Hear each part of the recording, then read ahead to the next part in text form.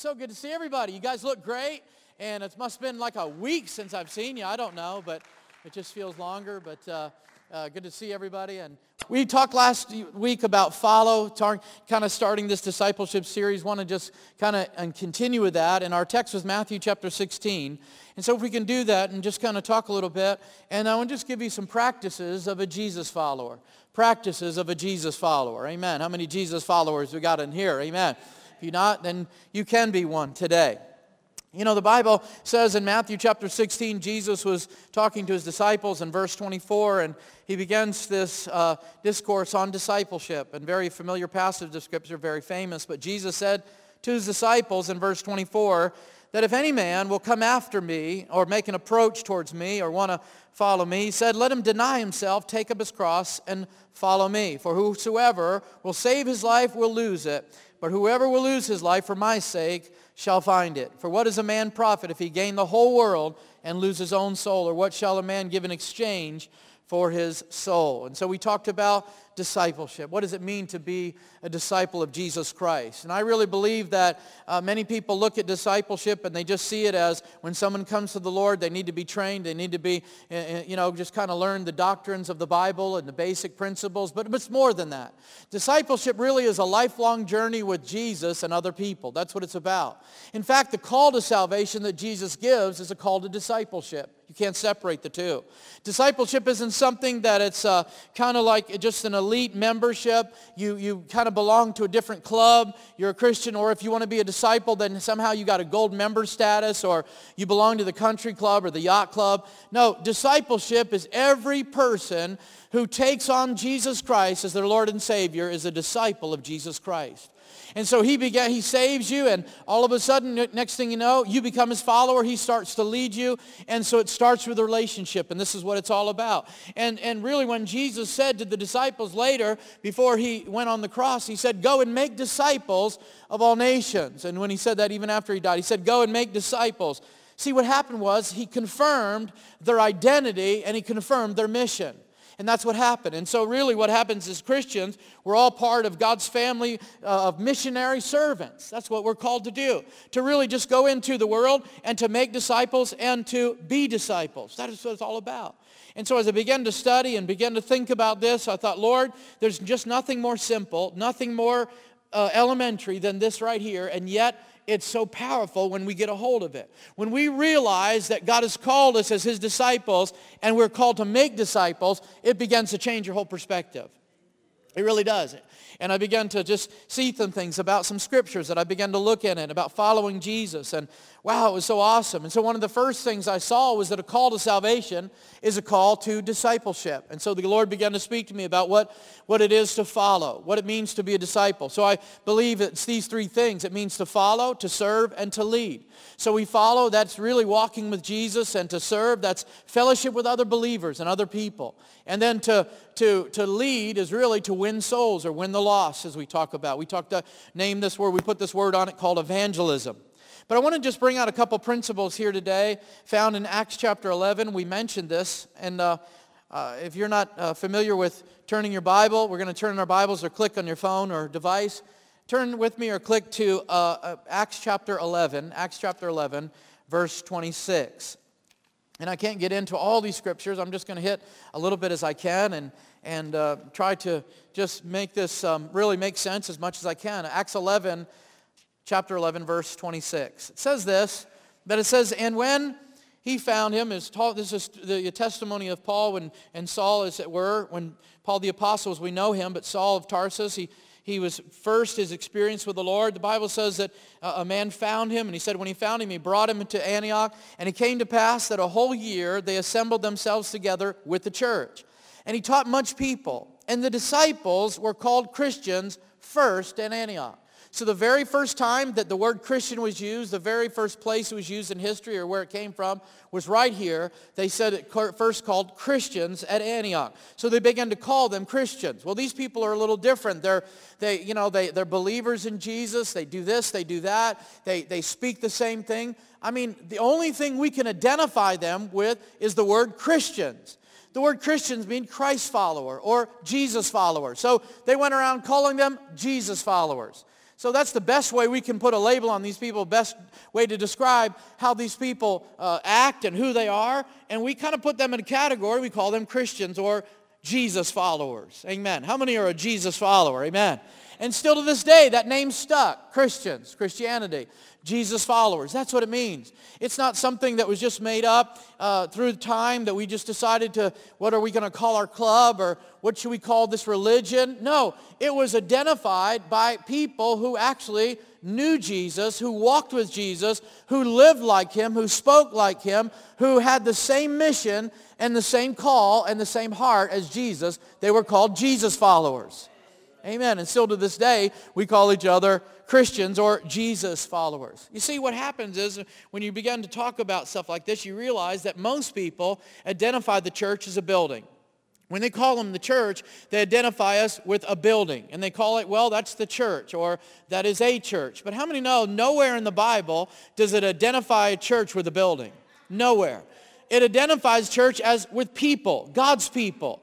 And we're sent out by the Holy Spirit to do God's work, to make disciples, and to bring people to the knowledge of Jesus Christ. And so today I'm not looking at just a bunch of people gathered in a church. I'm looking at the church. You are the church, the called out ones. Those who have been called out, amen, by Jesus, who have been saved, amen, who are Jesus followers.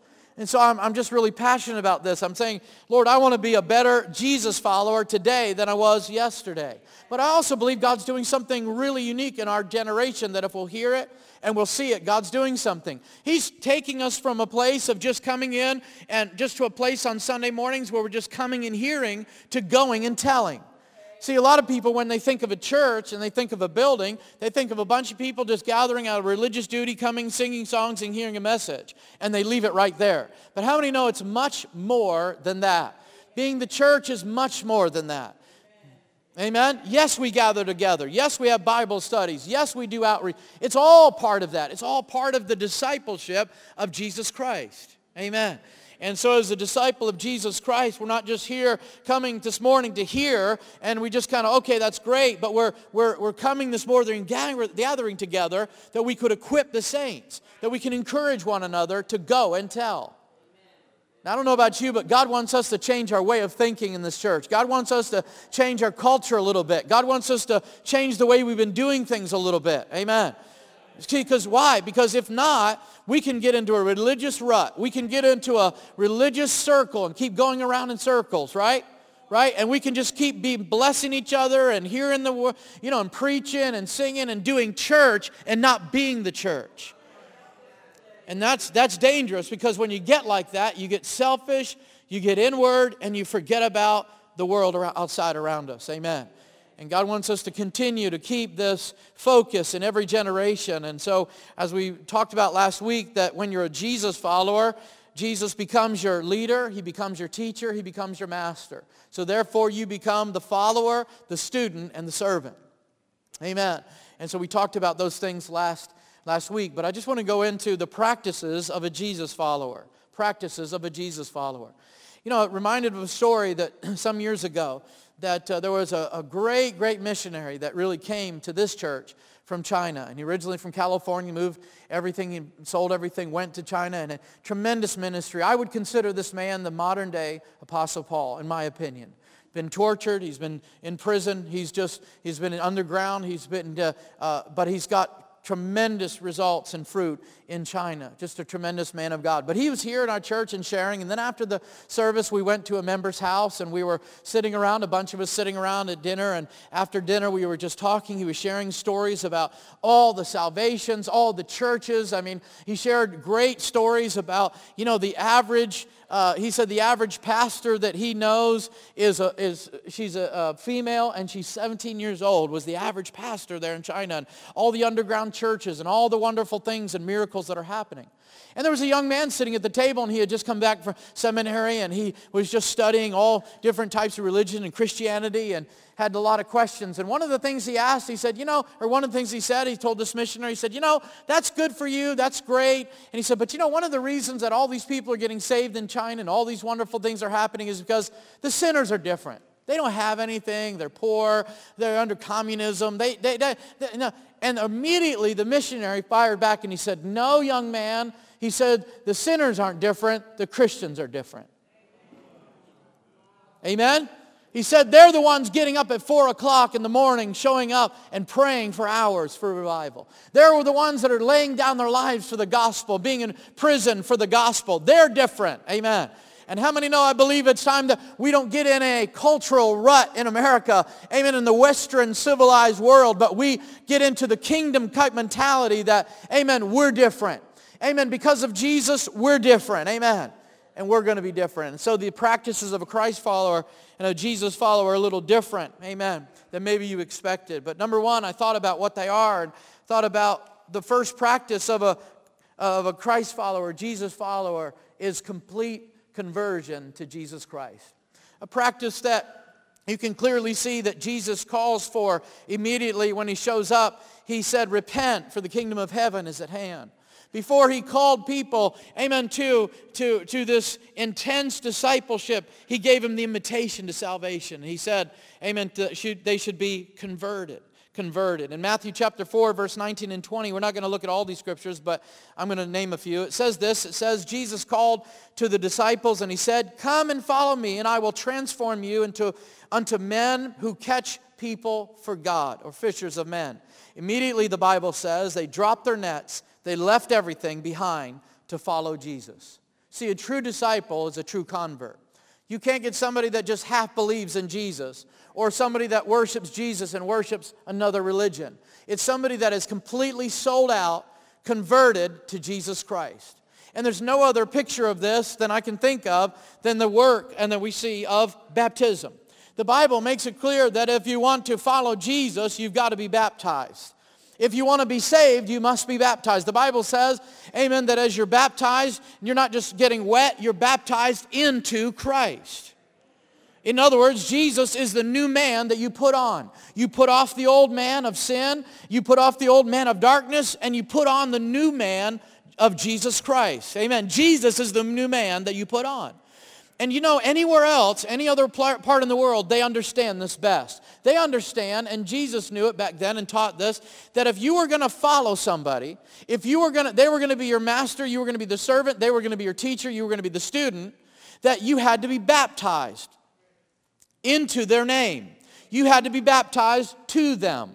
And that's why a lot of times you'll see even in the scriptures, Paul addresses that they were baptizing in the name of dead saints. Or they were baptizing in the name of Paul, the apostle. They were baptizing in the name of this and that and everything because they considered themselves followers of that.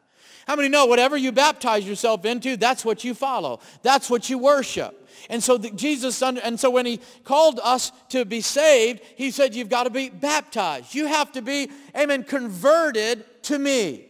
And so that's what conversion is. It's being baptized into Jesus Christ, baptized in his name. See, baptism is always represents discipleship. This is how I know, John said, we know that we've been saved. This is how we know that we've passed from death to life. This is how I know that I'm his disciples. I've been baptized into the Lord Jesus Christ.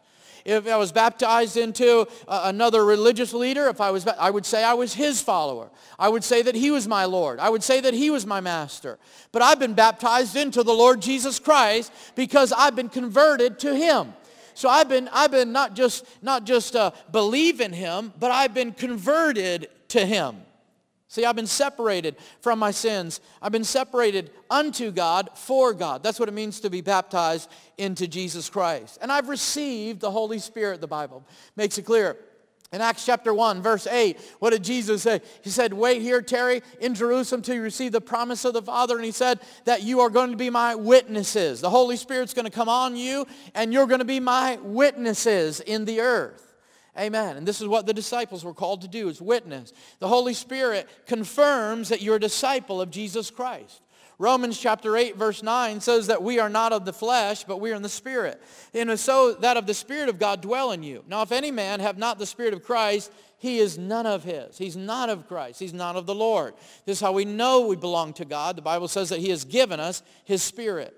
So disciple is a true convert of Jesus. He is totally converged, kind of turned over his life and been a convert and turned over to the ways of Jesus, the mindset or the teachings of Jesus.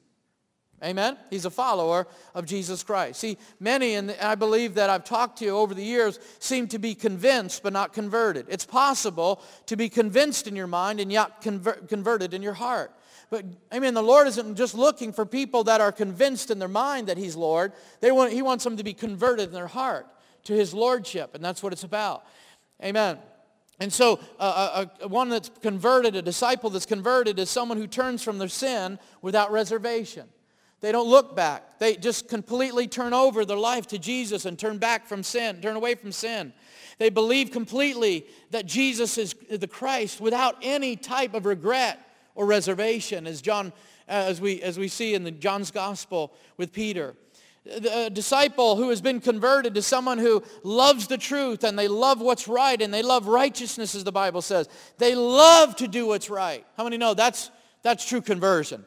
I mean, at one time, you love to tell lies. You love to sneak around. You love to trick people. You love to steal from people. And then when you meet Jesus, all of a sudden, something happens in your heart. There's a conversion. It's like, I want to tell the truth now. Like, I want to help people. I don't want to hurt people. I don't want to take what's not mine. I don't want to lust after other people come on. Amen. There's a conversion that happens. There's a change that happens on the inside. Why? Because I'm no longer myself. I'm taking on Jesus Christ. Amen. And this is what it's about. And so true discipleship is when the totality of our being is set under the authority of Jesus. It comes under his lordship, and it comes under his influence. And it's not just something that you believe in. It's something that you actually began to live through, and you began to live out, and you began to, amen, take on as you and as your own beliefs. And so I think that it's important to understand that the very first thing that I see, the practice of a disciple, is really complete conversion. And I believe this is what Jesus is asking us in this day. And he's calling people to is complete conversion. You know, people said, well, I'm not here to change anybody. I'm not here to convert people to religion. I'm not here. No. But you know what? I'm here to make disciples. That's the truth of the matter, is that we're here to be disciples, and every disciple is called to make disciples. And so my goal is that when I'm talking to somebody, or when I'm loving people, I'm doing good works or acts of kindness for somebody, my goal is for them to meet Jesus. My goal is for them to be saved. My goal is for them to know the Lord and his power. Come on. When I'm talking to somebody that's bound and addicted, amen, my whole desire is that they will know who Jesus is and receive his healing power. Right? So my whole end game is to make disciples. That's what it's about. It's to make disciples. And so I'm not here to convert anybody. I can't. I'm not here to... See, a lot of people, when they witness and they talk to people about the Lord, they do such a poor job because all they can talk about is their church. Oh, come to my church. You'll love it. It's friendly. It's great. We've got this. We've got that. Oh, you'll like it. You'll find peace. Or come to Jesus and he'll save you from drugs, or he'll make you feel better. He'll do this. He'll do that. But how many know that's not a call to salvation at all? That's a call to an organization. That's a call to a group of people. That's a call to another country club. That's all that is. Come and you can get an invitation. No. Come to Jesus. He's the way. He's the truth and the life. You can have eternal life. Amen? You can put your sins behind you and be set free. The second thing I see is the practice of a Jesus follower is intentional devotions. Intentional devotions. In 1 Corinthians chapter 2, verse 2, Paul said to the Corinthian church, he said, when I come to you, all I want to talk about is Jesus and him crucified. That's all that's on my mind. That's all that's on my heart. That's the first thing I think about. He said identified with that. Paul over and over, read his writings and read his teachings. He identified with the crucifixion of Jesus. In Galatians 2:20, he said, I am crucified with Christ.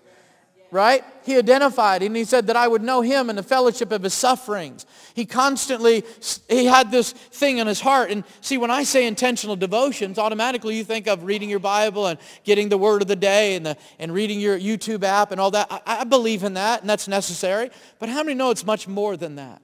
It's about being completely in love with Jesus. That's what it's about. Being this follower of Jesus is this intentional devotions that he's not just something I do an hour in the morning or a half hour at night. It's my whole life. I mean, I devoted my life to the Lord. My whole life is a song. It's a worship. It's for Him. It's to Him. And so this is what it means to have intentional devotions, is that I don't want to know anything ultimately except Christ and Him crucified. I want to know about Jesus. I want to learn of Him. I want to be like Him. Come on. I want Him to be impact in my day, my life, my neighborhood. That's what I want. Intentional devotions. So it's daily fellowship with Jesus. Yes, it is. As we see this over and over again, the pattern and the principles of following Jesus is daily fellowship with the Lord, not just a weekend visits. Amen? That's what a church sign said one time. It said, God wants full custody, not just weekend visits.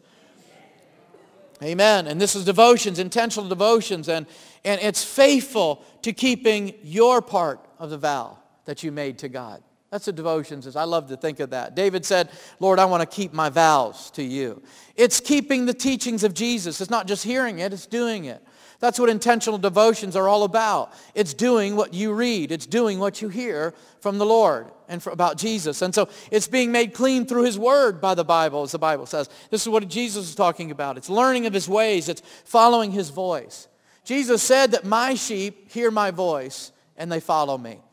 That's what it's about to have intentional devotions. I'm hearing the voice of God. So many times we're tuned in to so many other things except the voice of God. Does God speak today? Absolutely. He speaks every single day to your heart. Amen.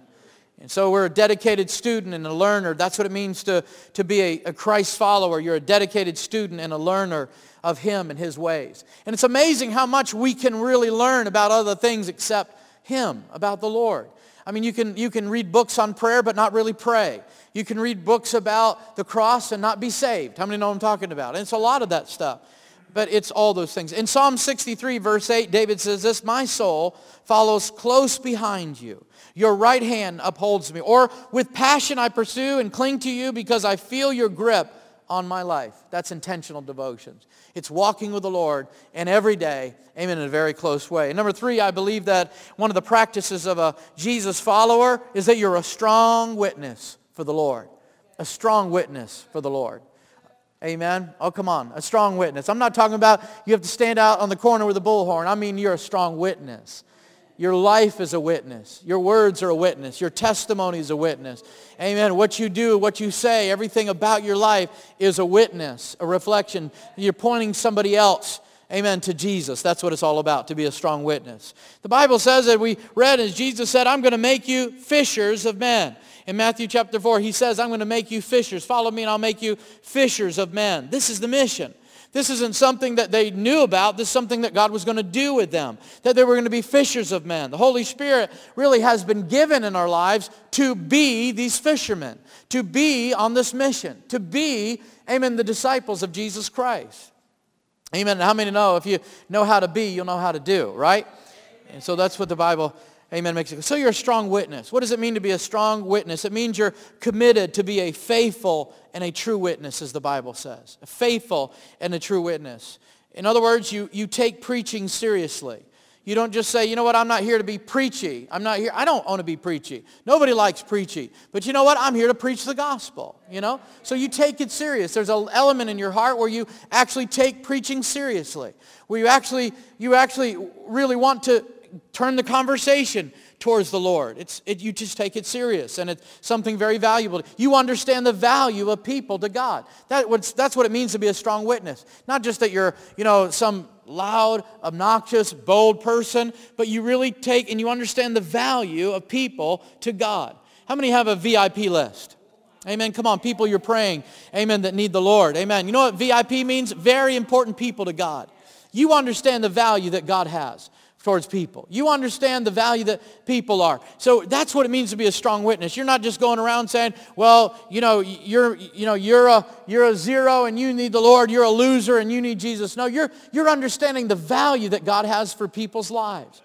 You're understanding what it means that to knock on somebody's door and let them know that Jesus loves them. Somebody's concerned about them because you know that they're getting ready to take their life, or maybe you don't know. Come on. You understand that the value of people's lives in God's eyes is very precious. And so that's what makes a strong witness. Somebody who's a strong witness is one who preaches the doctrines of Jesus and doesn't avoid them but understands them and understands how to teach them to other people. It's somebody who's received power over demonic powers and sickness and disease. That's a strong witness. Is this a New Testament church, right? Yeah, we are. And we believe that. We still believe that. And we believe that a strong witness also cannot be ashamed. That's what it means to be a strong witness. You cannot be ashamed of Jesus. First of all, you won't be ashamed, and you can't be ashamed.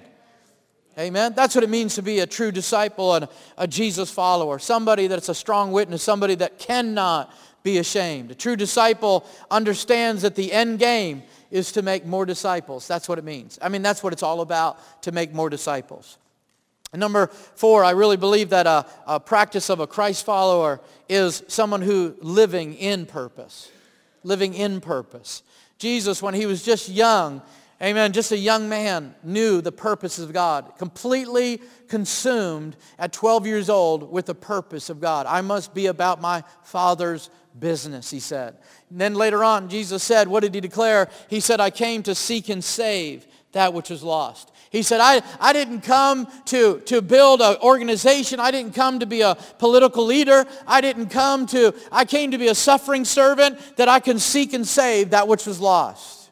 Do you ever think about this for a moment? Who in the world would ever follow a servant? We want to follow a celebrity. We want to follow a king. Somebody that's popular, has a lot of money. Come on, isn't it great to have friends that have money? Amen? But that's who we want. We want to follow people. Who in the world would follow a servant? And yet Jesus said, I didn't come to be served. I came to serve others. I came to minister to others. That's what blew people's mind away. He didn't come to overthrow the Roman government. He didn't come to be a political leader or a great preacher or a political figure. He came to be a servant. Wow, that just blows me away. And so who am I to think that I can do any better than Jesus? Who am I to think that I'm going to do any different than Jesus? And so if Jesus was consumed about the Father's business and he was consumed about seeking and saving the lost, he was consumed with the purpose of God. Shouldn't I be?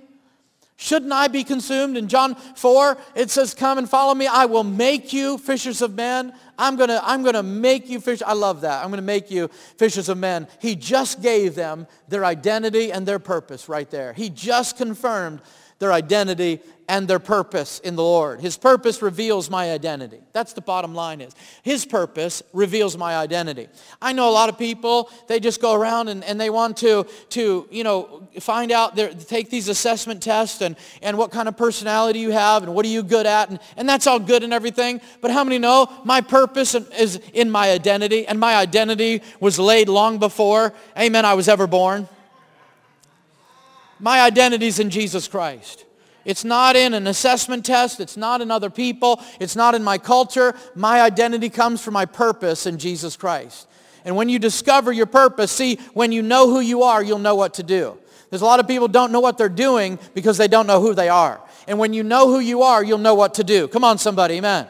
But your identity doesn't come from a test that you can take online. Your identity's already been written. Your identity is in Jesus Christ. Amen. He's the one I identify with. He's the one I take on. I don't have to create. I love this. I don't have to create an identity. There's already one created for me. It's in the form of Jesus. I don't have to create what I believe. It's already there. Amen. And so I'm living in that purpose. I'm living that identity, living in that through Jesus Christ. Jesus describes his purpose as, one of the things he describes his purpose as walking in the light. Let me explain this to you. In John 8, Jesus said this. Later, he said this to his disciples. He says, I am the light of the world. So if you follow me, you won't stumble through the darkness. For living light will flood your path. And in 1 John, it says, walk in the light as he is in the light. What is that? That's an understanding. That's when you know who God is and who you are in him. And that's when you have an understanding of your purpose in life. And when you understand that your purpose is wrapped up in Jesus Christ. Amen. Everything that I need is in him, including who I am, amen, and what I'm supposed to be doing, amen. And so that's what it means, walk in the light. Jesus said that we're to walk in light and not in darkness. I love that. Also, one of the things to understand about living in purpose is, as Jesus taught us, to lose our life and take on His. See, a disciple loses their life to discover His life. And what happens is their passion in doing the will of God becomes the only really passion that they have. It's the most important passion. It's called pleasing God. It's called doing what He wants to do, not what I want to do. When Jesus said that I need to deny myself, that He literally meant that I need to, my desires, my passions, all those things are put under, amen, behind and beside His. It's all about His desires. It's all about His will. It's all about His heart. Anybody with me? Amen. Amen. My desires get me in trouble. My passions will lead me in a place that my character can't keep me. I mean, come on, they'll get me in trouble, won't they? Amen. I can't follow my passions all the time. I can't follow my desires. But if I follow His passion, if I follow His desires, if my passion becomes His passion, right? Or His passion becomes mine, whatever, amen, I know He's going to lead me in the right path. In the right way, in the right things. And I love that about the Lord. So it's a dedication to carry out His purposes in the earth. It's living in purpose really becomes living on purpose and for purpose. And the fifth thing I see is what happens, the practices of a Jesus follower really is a settled mind.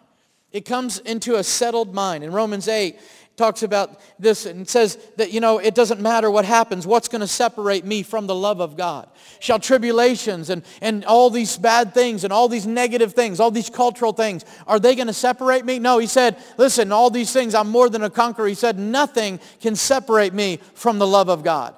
It's just not going to happen. I have a settled mind. And because I know that nothing can separate me, my mind is made up. My mind is settled. Amen. That's what it means. First of all, it means to have a mind that's made up. Second of all, it means to have a mind that's at peace. A peaceful mind, a settled mind. See, temptations and strongholds, you're winning the battle of fear in your mind. It's all about, amen, what God wants us to have as a disciple is a settled mind. When you have a made-up mind, you'll have peace of mind. A lot of people don't have peace of mind because they don't have a made-up mind. The Bible says a double-minded man is unstable in all his ways. That's what it says. And so a made-up mind will be a settled mind, a mind at peace. Amen. That's why you can go through a storm and you can have peace in the storm and you can take your rest in God because your mind's already made up. I'm going to the other side. I'm going to go through this. Whether one way or the other, I'm going to get through this. God's going to bring me through. I'm not going to run from this thing. I'm going to go right through this thing with Jesus. Amen. With the Lord, with Scripture. I'm going to have peace of mind. I'm not going to lose my mind. Some of you are just losing your mind over things that God's already figured out. You just need to be settled and go to bed and sleep at night and say, God, you've got my back. You're going to take care of it. I don't know what I'm going to do, but you do, and you've got my future in your hands. Amen. Some of you just need to have a settled mind. You've got to have a made-up mind. Listen, I'm going on with Jesus come hell or high water. I don't care what anybody else is doing. I don't care what society tells me to do. I don't do what people tell me to do. I don't think the way people tell. I do what God wants me to do. I think the way God wants me to think. I've got a made-up mind. Maybe you didn't understand it, but I'm not turning back. Some people, they start on this Christian journey, they have a little speed bump, and they turn back. Not me. I don't know about you, but I've been saved, I've been baptized, and God saved me from a life worse than death. I'm not going back to that. Are you kidding me? Any bad day in Jesus is better than the best day in the world. I have a made-up mind. I'm not going back. One of the compromises that Pharaoh wanted to make with the children of Israel is go to the desert, but only go a little bit. You can go to the desert and worship, but come back to Egypt. Are you kidding me? I am that I am sent me, and He told me to set these people free because we're going to promised land. We're not staying in the wilderness. I don't just go to church and then go back to what I used to do. I don't just kind of show up in religion and then just kind of go back. Man, I'm here for the long haul. I'm here for eternity. God's got me and He's going to keep me. Amen. I've got a settled mind. I've got a made up mind. There's no options for me other than Jesus. That's just the way it is. I don't have any regrets. I don't have any retreat in mind. Come on. I don't have any reservation about this thing. Man, my mind's made up. I have a steady mind, a made-up mind. And sometimes I need a peaceful mind. Amen. But let your settled mind determine a peaceful mind. Amen. And so you don't have to know, I love this about the Lord, you don't have to know all the mysteries of the Bible. You don't have to know all the timelines. You don't have to get discouraged if God takes forever. You know what Jesus said in John chapter 21? Jesus said, if I tarry till I come, if I carry and I take my time till I come, what is that to you? Follow me. In fact, the Bible says in Acts chapter 1, it says that I haven't been given the power to know the end times. He said the power hasn't been given to you. That power's not, so don't sweat it. Don't fret about it. Don't worry about it. I mean, some of you are losing your mind over the Illuminati. Listen, go to bed. Have a good night's rest. Jesus is going to take care of it. You don't have that power. But he said, I will give you a power. And the power that I'm going to give you is to be my witness. You may not have the power to know the end times and understand all the mysteries and timelines of the Bible right now, but one power I am giving you, and that is to be my witness. Amen? And Jesus said, so if I take 1,000,000 years to come, what is that to you? Follow me. All right. Whatever, that settles that debate, right? Amen. 2 Timothy, I've got to move on. 2 Timothy chapter 1 verse 12 says, for the which cause I also suffer these things. All the things he said he suffered, shipwrecks and all loneliness and all these things. Nevertheless, I am not ashamed. For I know in whom I believed, and I am persuaded that he is able to keep that which I've committed to him against that day. Amen. How many know God's careful to watch over me? Amen. I've committed my heart to him. I've committed my life to him, and he's going to watch over me. Amen. I'm persuaded, as he said. And the other thing that I see as a practice of a Jesus follower is joy in persecution. Now that's just crazy right there. Joy in persecution. Not sadness. And I understand where people are coming from, but these people kind of get me that they just, we got to do something about all these suffering Christians and all these martyrs. Do you know something? These people are willing to lay their life down for Jesus.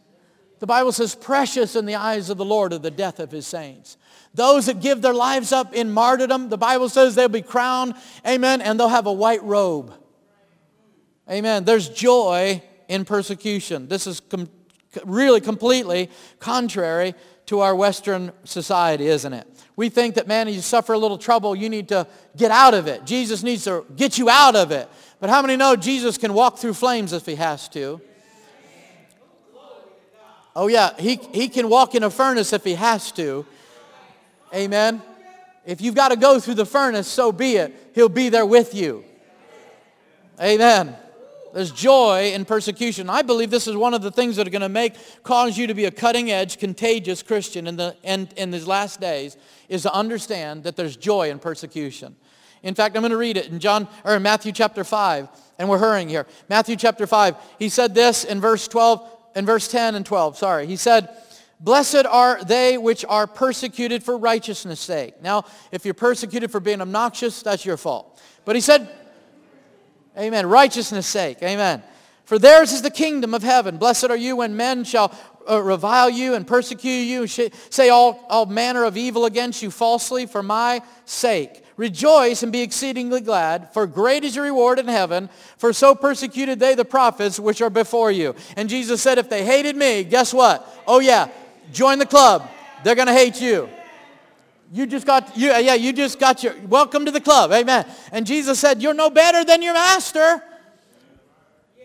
But how many know a lot of times people aren't mad at you, they're upset at what you represent. They're frustrated at where you're coming from. They don't like the one you represent. Amen. Come on. They feel uncomfortable. And Jesus said if they hated me, they're going to hate you. Why? Not because of you, but because of me. Amen. And so we've got to understand. And verse 22 says this of Matthew 5. It says, and if you will be hated of all men for my name's sake, the Bible says it was a promise, you will be hated of all men for my name's sake. That's great, isn't that? Thanks, Lord. Appreciate that. That's amazing. But then he says, but he that endures to the end will be saved. Aren't you glad for all the promises in the book? Even the ones I don't agree with. Amen. Sometimes, you know what I mean? Come on, you don't feel comfortable with that. Amen. Suffering for Christ is expected.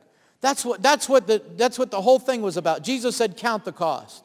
Don't just jump into this thing. Don't just come into this thing, half-hearted and just because everybody else is coming in. Don't just do that. Think about this for a moment.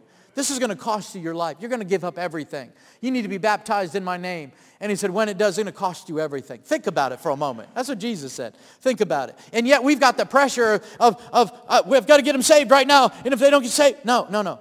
Let them think about it for a moment. Let them think about it for a season. You've witnessed to them. You shared the love of Jesus. Pray for them. And come on, your family members, let them think on it a little bit. Let them count the cost. You don't want them to come to church and then regret it, and then they'll blame you and become bitter and God. Come on, let them think about it a little bit. Some of you need to tell somebody, maybe you're not ready right now. Maybe you need to take some time and think about it a little bit. Amen. But suffering for Jesus is expected. I mean, even Paul said, all that live godly shall suffer persecution. Everybody. I mean, it's kind of like given. It's just like, we're whining and crying, the Western church. I tried to witness to my neighbor, and he told me to shut up, and I'm so hurt over that, and I need therapy for a couple months. And Paul the Apostle be like, pff. Come on, look at your name, go, pff. Come on. Amen, right? He'd be like, what? I was beat. I mean, they beat me up and then drug me out of the city for dead.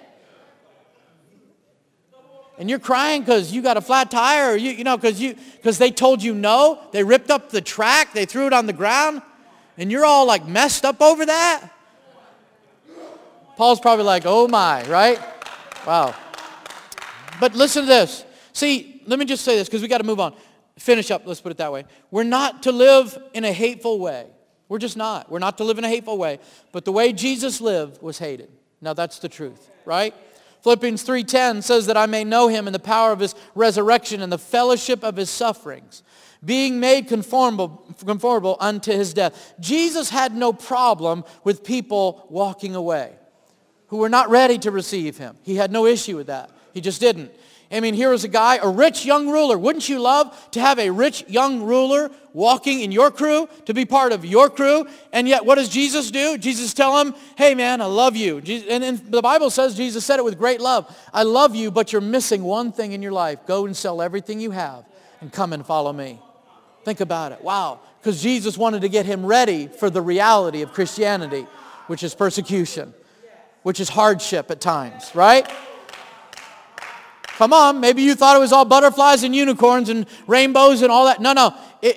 Sometimes it's just rough. But you know what? Because I've got a made-up mind, because I've got a committed heart, because I'm converted to Jesus, amen, I can do all things through Christ, which strengthens me. I can go through anything. I can be faced with all kinds of trouble. I can be threatened. I can be beaten. I can be forsaken. I can be rejected in this world. But there's somebody that doesn't reject me. There's somebody that will receive me. Come on.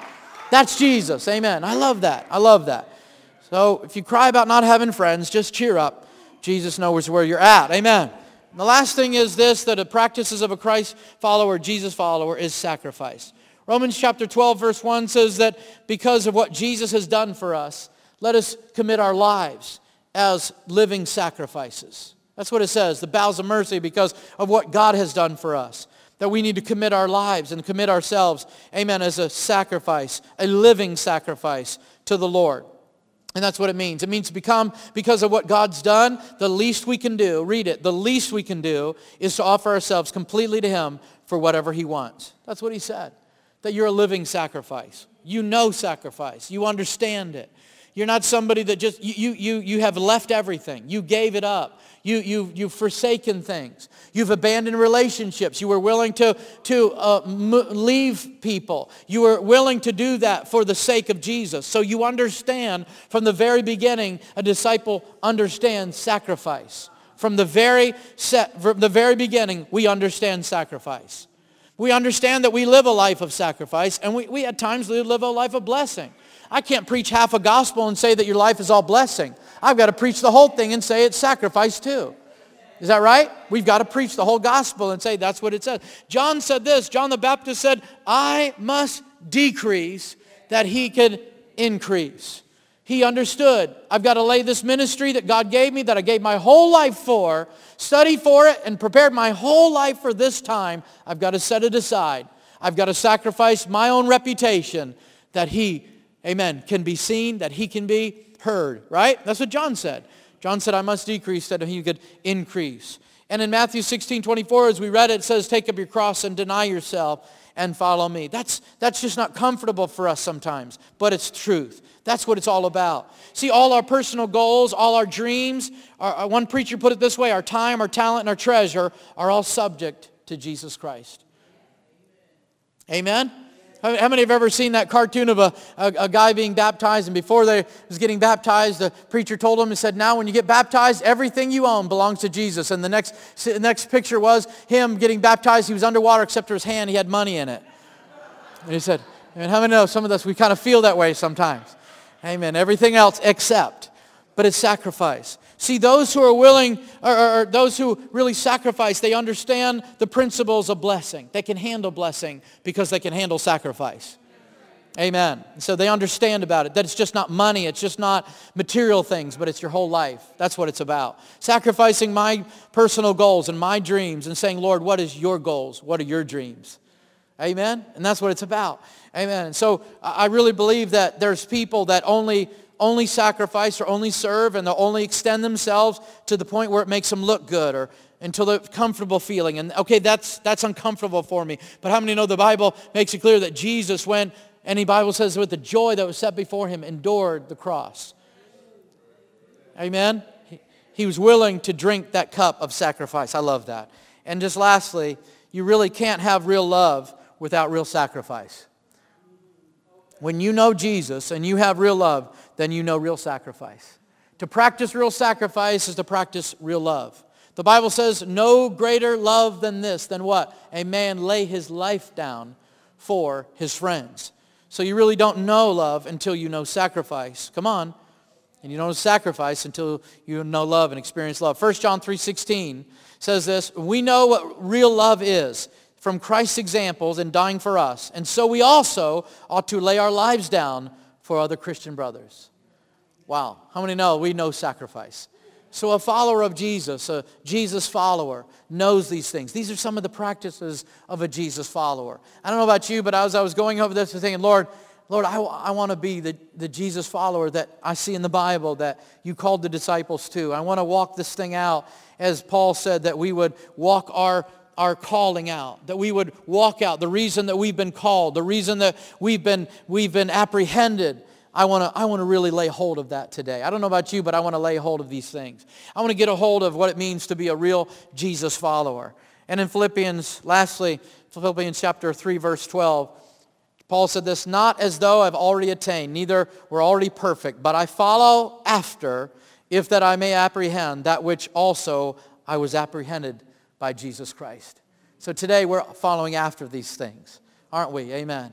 And if you're a Jesus follower, these are some of the practices that we do. Let's encourage each other to be sacrificial. Let's encourage each other to love each other more. Let's encourage each other to be a strong witness. Let's do that. Let's encourage each other to have intentional devotions and to be truly converted to Jesus and walk as converts of Jesus. Let's encourage one another, amen, today. Let's stand on our feet. Amen. You know, and I just could break this down. If I could break down what following Jesus is all about and walking with Jesus is all about, it's really about loving him. How many know that there's really no question in the Bible about God's love for us? Amen. There's just absolutely no question. There's no question about his deep love for you and his lasting love for you. And it's nothing you can do that'll work up his love in a greater way. He loves you with such a great love right now. There's just nothing you can do to say, well, God, I know that if I do this, I know I'll make you love me more. No, you can't do that. His love is so great for you. You just can't do that. But you know, we're at the same time, we're saying, Lord, because you love me so much, I want to please you. Because, Lord, your love for me in the Scriptures, I see it through the Bible. When I came to you, amen, when I was 16 and I got saved, I sensed and I knew the love of God. There's no question of God's love for us. But how many know sometimes it's a matter of our love for him? Amen. And so today I want to encourage you to follow. Be a strong follower of Jesus Christ. Be a disciple and make other disciples. That's what it's about. So let's follow the Lord today with all our hearts. Amen, and everything within us. Lord, we just thank you today for your word. We thank you, Lord, that you are working in us, Lord. You would rather do something in us than for us. You're not like this Father that just gives us gifts and walks away. But Lord, you want to see something happen in us mightily. Something that's amazing, Lord. So you're working in us, as Philippians says, both to will and to do of your good pleasure. To give us the will to, the how to, and the want to of your will. Lord, help us today to practice being a Jesus follower, Lord. In the world around us, they don't need another version of themselves. They need to see Jesus. And so, Lord, help us be that Jesus follower that you've called us to be. Thank you, Lord, for the gift of salvation, but also, Lord, we want to say thank you for this relationship of discipleship, Lord. Thank you, Lord, amen, that you loved us enough not to leave us the way we were, but to give us purpose, to give us a future and a hope, and a calling that goes beyond ourselves. So we just thank you today for what you're doing in our lives, around us, in our neighborhoods, our city. Lord, we give you all the praise and all the glory because better things are on the horizon, Lord. In Jesus' name. And everybody said, amen. As Micah stated earlier, if you need prayer, amen, our prayer teams will come. If there's anything in your life that you need prayer for, anything, maybe somebody at home that they're not here today in your family, you'd like us to pray with you about them, for them, we certainly want to do that. We don't want you to leave today without being really feeling and sensing the love of God. We want to love on you a little bit. Amen. If you have any questions or a connection card you'd like to return or fill out and put in, you can take it to the back in the connection table. But I don't know about you, but in about 10 minutes, I'm going to have some really good coffee and talk to you guys. So in about 10 minutes, we're going to head downstairs. Let's fellowship today. God bless you. Have a great week.